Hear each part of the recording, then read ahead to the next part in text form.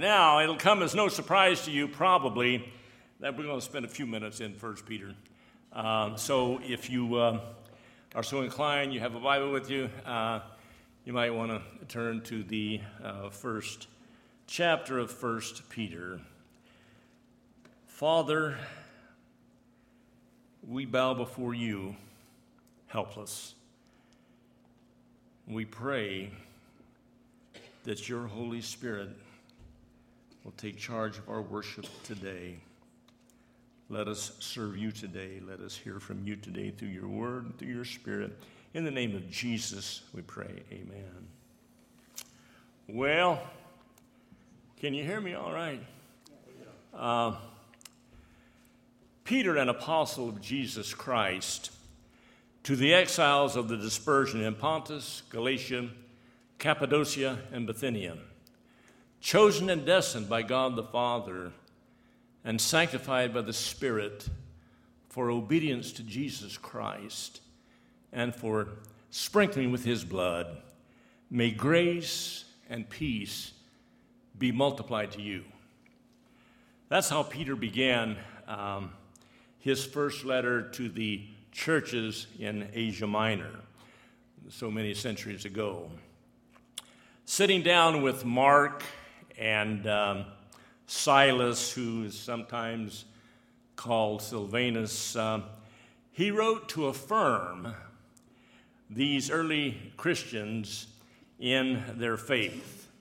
And after his greeting, Peter reminds his readers of the living hope and the inheritance that they have through Jesus. He concedes that they've never seen him, but he also says they love him. And by the time that he reaches the part in this letter that we've numbered, chapter 1, verse 18, Peter moves to the pinnacle of godly promise. Now, I'm reading from the RSV. You have other translations, no doubt, but here's what he says. After he has identified them as children of God, you know that you were ransomed from the futile ways inherited from your fathers, not with perishable things such as silver or gold, but with the precious blood of Christ, like that of a lamb without blemish or spot. He was destined before the foundation of the world, but was made manifest at the end of the times for your sake. Through him, you have confidence in God, who raised him from the dead and gave him glory, so that your faith and hope are in God. Having purified your souls by your obedience to the truth for a sincere love of the brethren, love one another earnestly from the heart. You have been born anew, not of perishable seed, but of imperishable, through the living and abiding Word of God. Now, these verses that we've numbered 18 through 23 are wonderful words of assurance. But then comes something that doesn't really follow or fit for me. Verse 24 seems to be something of a postscript to what has come from verse 18 and on. Peter writes, "For all flesh is like grass, and all its glory like the flower of grass. The grass withers, and the flower falls, but the word of the Lord abides forever." You have been ransomed, he said. You have purified your souls, he wrote. You have been born anew.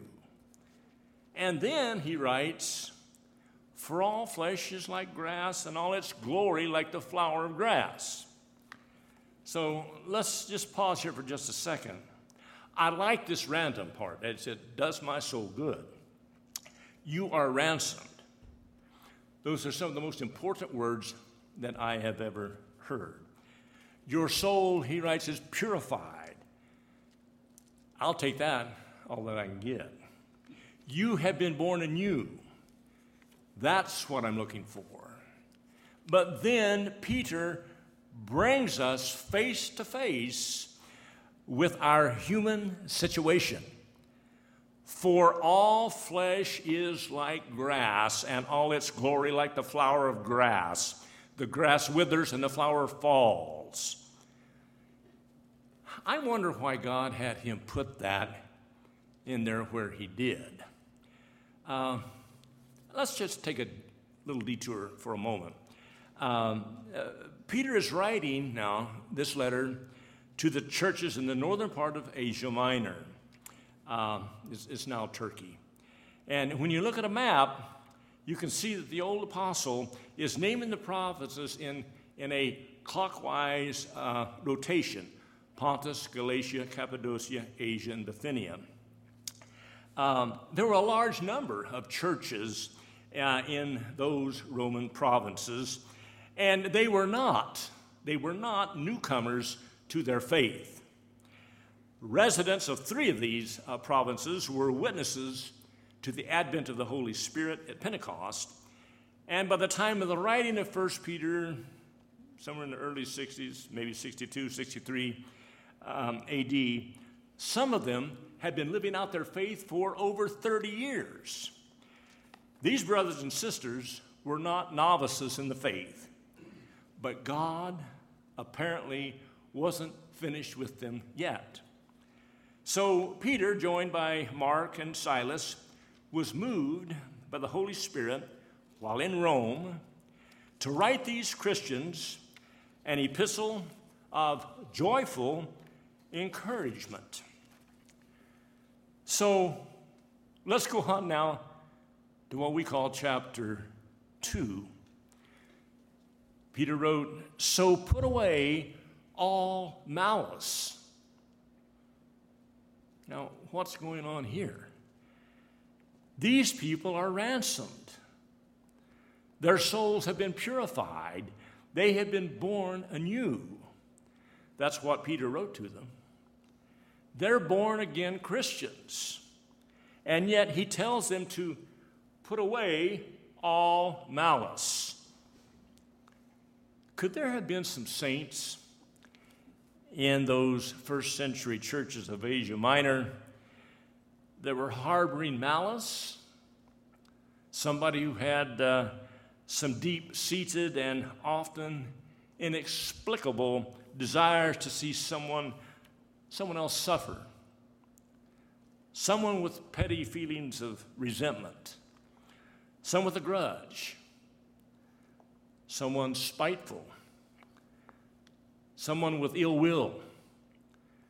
Someone with the intent to cause alarm or pain or injury or distress to someone else. Were there some families in those early churches who were split and not speaking because of some real or imagined wrong? Was there a know-it-all in the group who was impossible to tolerate, and malice crept into the picture? Could any of that have been present? Could any of that have been present among the ransomed? Yeah, it could. Malice must have been present in the church for Peter to have instructed it to be put away. Put it away, he said. You know that you were ransomed, Peter wrote. You know that you were ransomed, so put away all malice. Put it away. But he wasn't finished. You know that you were ransomed, so put away all malice and all guile. Guile is an interesting word, isn't it? It means deceitful. It means cunning. Operating with duplicity. Game playing. Were there game players among the first century church? Were there some who operated with deceit day in and day out? Were some of those early Christians playing one another like violins? Did some seek to further their ambitions by guile? You know that you were ransomed, Peter wrote. So put away all malice and all guile. But he wasn't finished yet. Put away all malice and all guile and insincerity. Did the first century church have a hypocrite or two? Someone whose behavior just did not ring true? Someone that could just not be trusted all the time?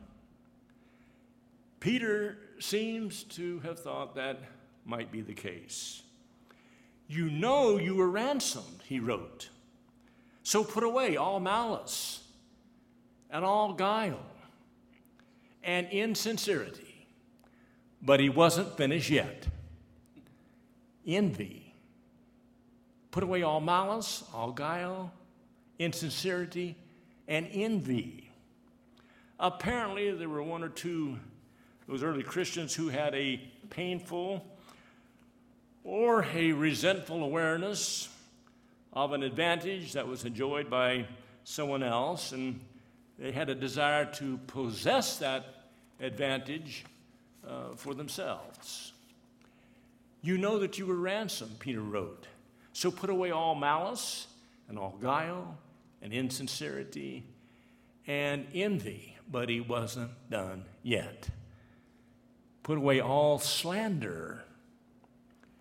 Someone was apparently uttering false charges or making misrepresentations which defamed or damaged someone else's reputation. You know that you were ransomed, Peter wrote. You know you were ransomed. So put all of these things away. Put away all malice and all guile and insincerity and envy and all slander. Put them away. Now I hope everyone here understands I'm talking about people who have been dead for 2,000 years. If this has any application to modern times, it's the Holy Spirit that's making it, not me. I'm talking about the people who've been dead for 2,000 years. The Holy Spirit may be talking about somebody else. So let me also share with you that I'm just a little bit puzzled here in the arrangement of the Scripture. Our ancient brothers and sisters started out hearing those wonderful words of assurance and wound up being told to put away all malice, guile, insincerity, envy, and slander. Why would ransomed, born-again people need to be told to put those things away? Does that make sense? Could it be that the answer to that puzzle might well lie in verse 24, which is just between that assurance in chapter 1 and this admonition in chapter 2? For it reads, "For all flesh is like grass, and all its glory like the flower of grass. The grass withers, and the flower falls." Could it be that there is some connection between the glory of the flesh that he talks about in verse 24 and the malice and the guile and the insincerity and the envy and the slander that he talks about in chapter 2? Could there be some connection there? I've been thinking about that, and I've been thinking about the word glory. I've been thinking about what one of my teachers taught about glory years ago. Most of what I know about glory is I want some. I want some glory. My old professor used to say, "Get under the spout when the glory comes out." Well, whoever has the handle to glory, let me know. I want some. We learn in Bible studies and other places that the word glory is used to refer to those encounters of the divine and the human when the presence of God meets the earthly scene. His presence is somehow made known, made visible, and manifested. When God appears in a bush that burns and is not consumed, that's glory. When God encounters Moses, his man on the mountain, that's glory. When God meets his people anywhere, under any circumstances, that's glory. So the word glory is a fascinating word. In the Old Testament, it is a word that comes with it the idea of weight or substance. In the New Testament, Paul speaks of an eternal weight of glory. In the Old Testament, the word used as weight or substance referred to that which a person possessed, causing others to give him reverence or respect. In biblical times, people were portly because they had enough money to buy food, to become portly. So you might say that a portly person had a bit of weight in the community. Well, it doesn't take much imagination to see that how the meaning of glory could move from substance or weight to influence and respect and value and meaning and reality and clout. Glory could move along those lines. A person's glory, as we're now using it, is that which gives his or her life influence and respect and value and meaning and reality and clout. Have you ever thought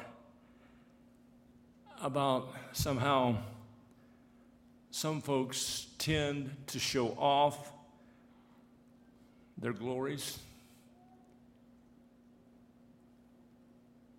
I'll bet Peter was reminding some of those first century Christians that there were people whose glory lay in their ability to do something, to perform. There are some folks my age whose glory is in their grandchildren or their great-grandchildren. I mean, all you have to say is hello, and out comes the billfold with the pictures and all that. That's glory. There may have been some women in ancient Asia Minor whose glory lay in their ability to cook, and they could hardly wait for the next ancient potluck supper. Well, let's be bold, and let's bring this word glory into the 21st century. Some folks know all the names of the football players and all the teams. That's their thing. That's their glory. Some folks shop only at the very best and most fashionable stores. That's their thing. I know some teachers whose glory is in their books that serve roughly as wallpaper, only thicker. Well, what is our glory? And all of a sudden the words of Jesus come to the fore. The glory which thou hast given me, I have given them, and they may be one even as we are one. Now, as I think about this word, I think I'm beginning to see a strange dichotomy here. On the one hand, our glory is what gives us meaning and weight and substance and value and radiance and clout. Our glory gives that. On the other hand, those are the very things that often divide us and fragment us and separate us and create malice and guile and insincerity and envy and slander. You know why that is? It's because our glory becomes our turf. Our glory becomes our turf.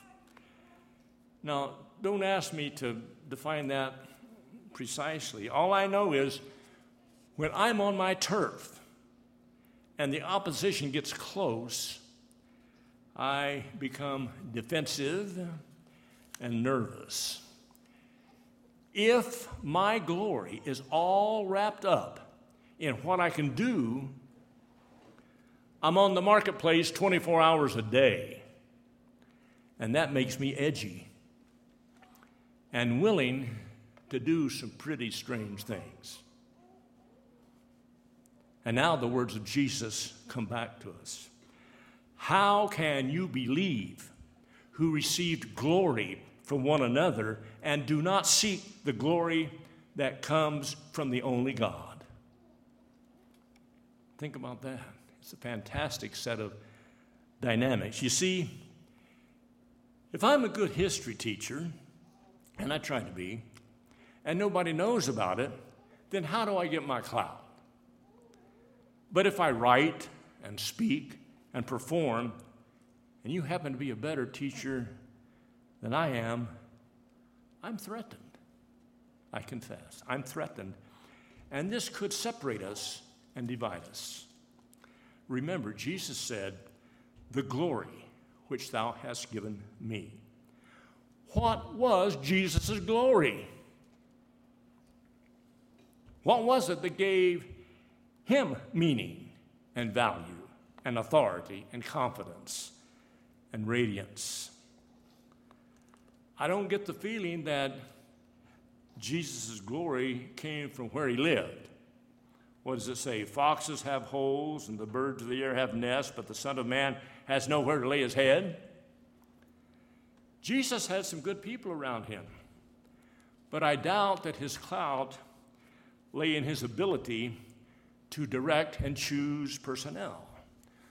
One of his followers betrayed him. One denied him, and a whole bunch of them took off under pressure. I know that Jesus was a great preacher, teacher, and I'm sure there must have been a sense of joy and fulfillment in his preaching and teaching.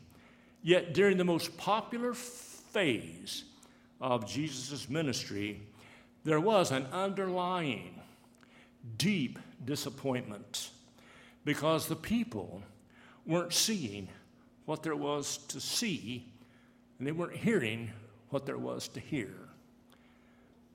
Well, then, what was Jesus' glory? I've come to believe that Jesus' glory was his total dependency upon his Father. Throughout his life, he said, "I came not to do my will, but the will of the Father. The words that I say don't say of myself, but of the Father who dwells in me and does his work. What I do not myself. I do not seek the glory that comes from men." Jesus' glory was in the totality of his dependence on his Father, his obedience to his Father, his utter trust in his Father, his profound awareness that in the affairs of life, his Father was in control. And now I'm thinking that if my glory is something that I can do, that's really fine until someone comes along who can do it better.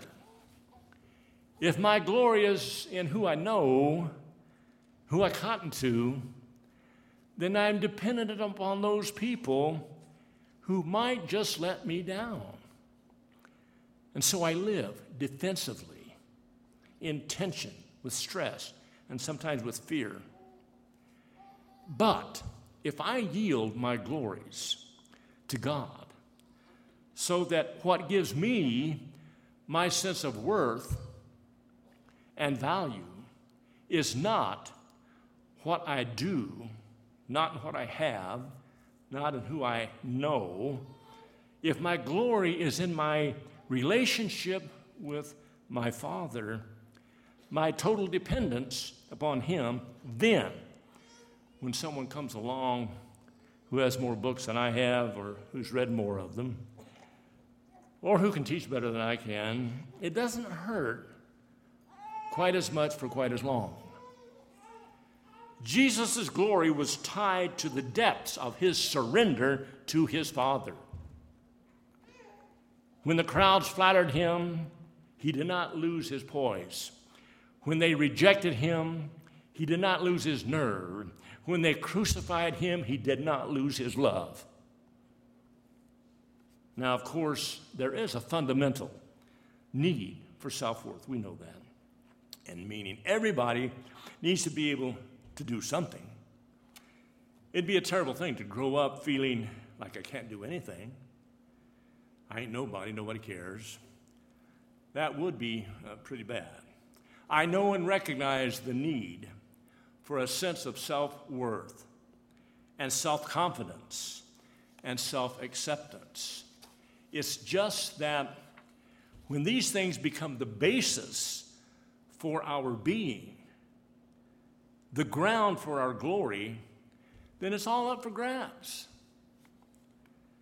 But if I can take my glories to the cross, I can use them or not use them without being personally destroyed and without dividing the body. And now I hear the words of John the Baptist. He must increase, but I must decrease. So I have to ask myself, what is my glory? I got to ask myself, what is my glory? I know Jesus' glory.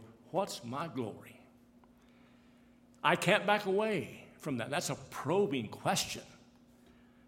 Am I finding my meaning and value and self-worth in something other than God? If so, I need to give my glories to Jesus and let his glory become my glory. And I also need to be sensitive to the possibility that there are some people who are saying, I don't have any glory. I can't do anything. I don't have any gift worthwhile. We need to pray that we can all find our worth in Jesus, our meaning in his love, our purpose in his will, our radiance in his fellowship. So we get to the bottom line. If we can recognize that all flesh is like grass, and all its glory like the flower of grass, which withers and falls, if we, who have been ransomed, can give God all our glories, then we are better prepared to put away all malice and all guile and insincerity and envy and all slander, and then to pray in your name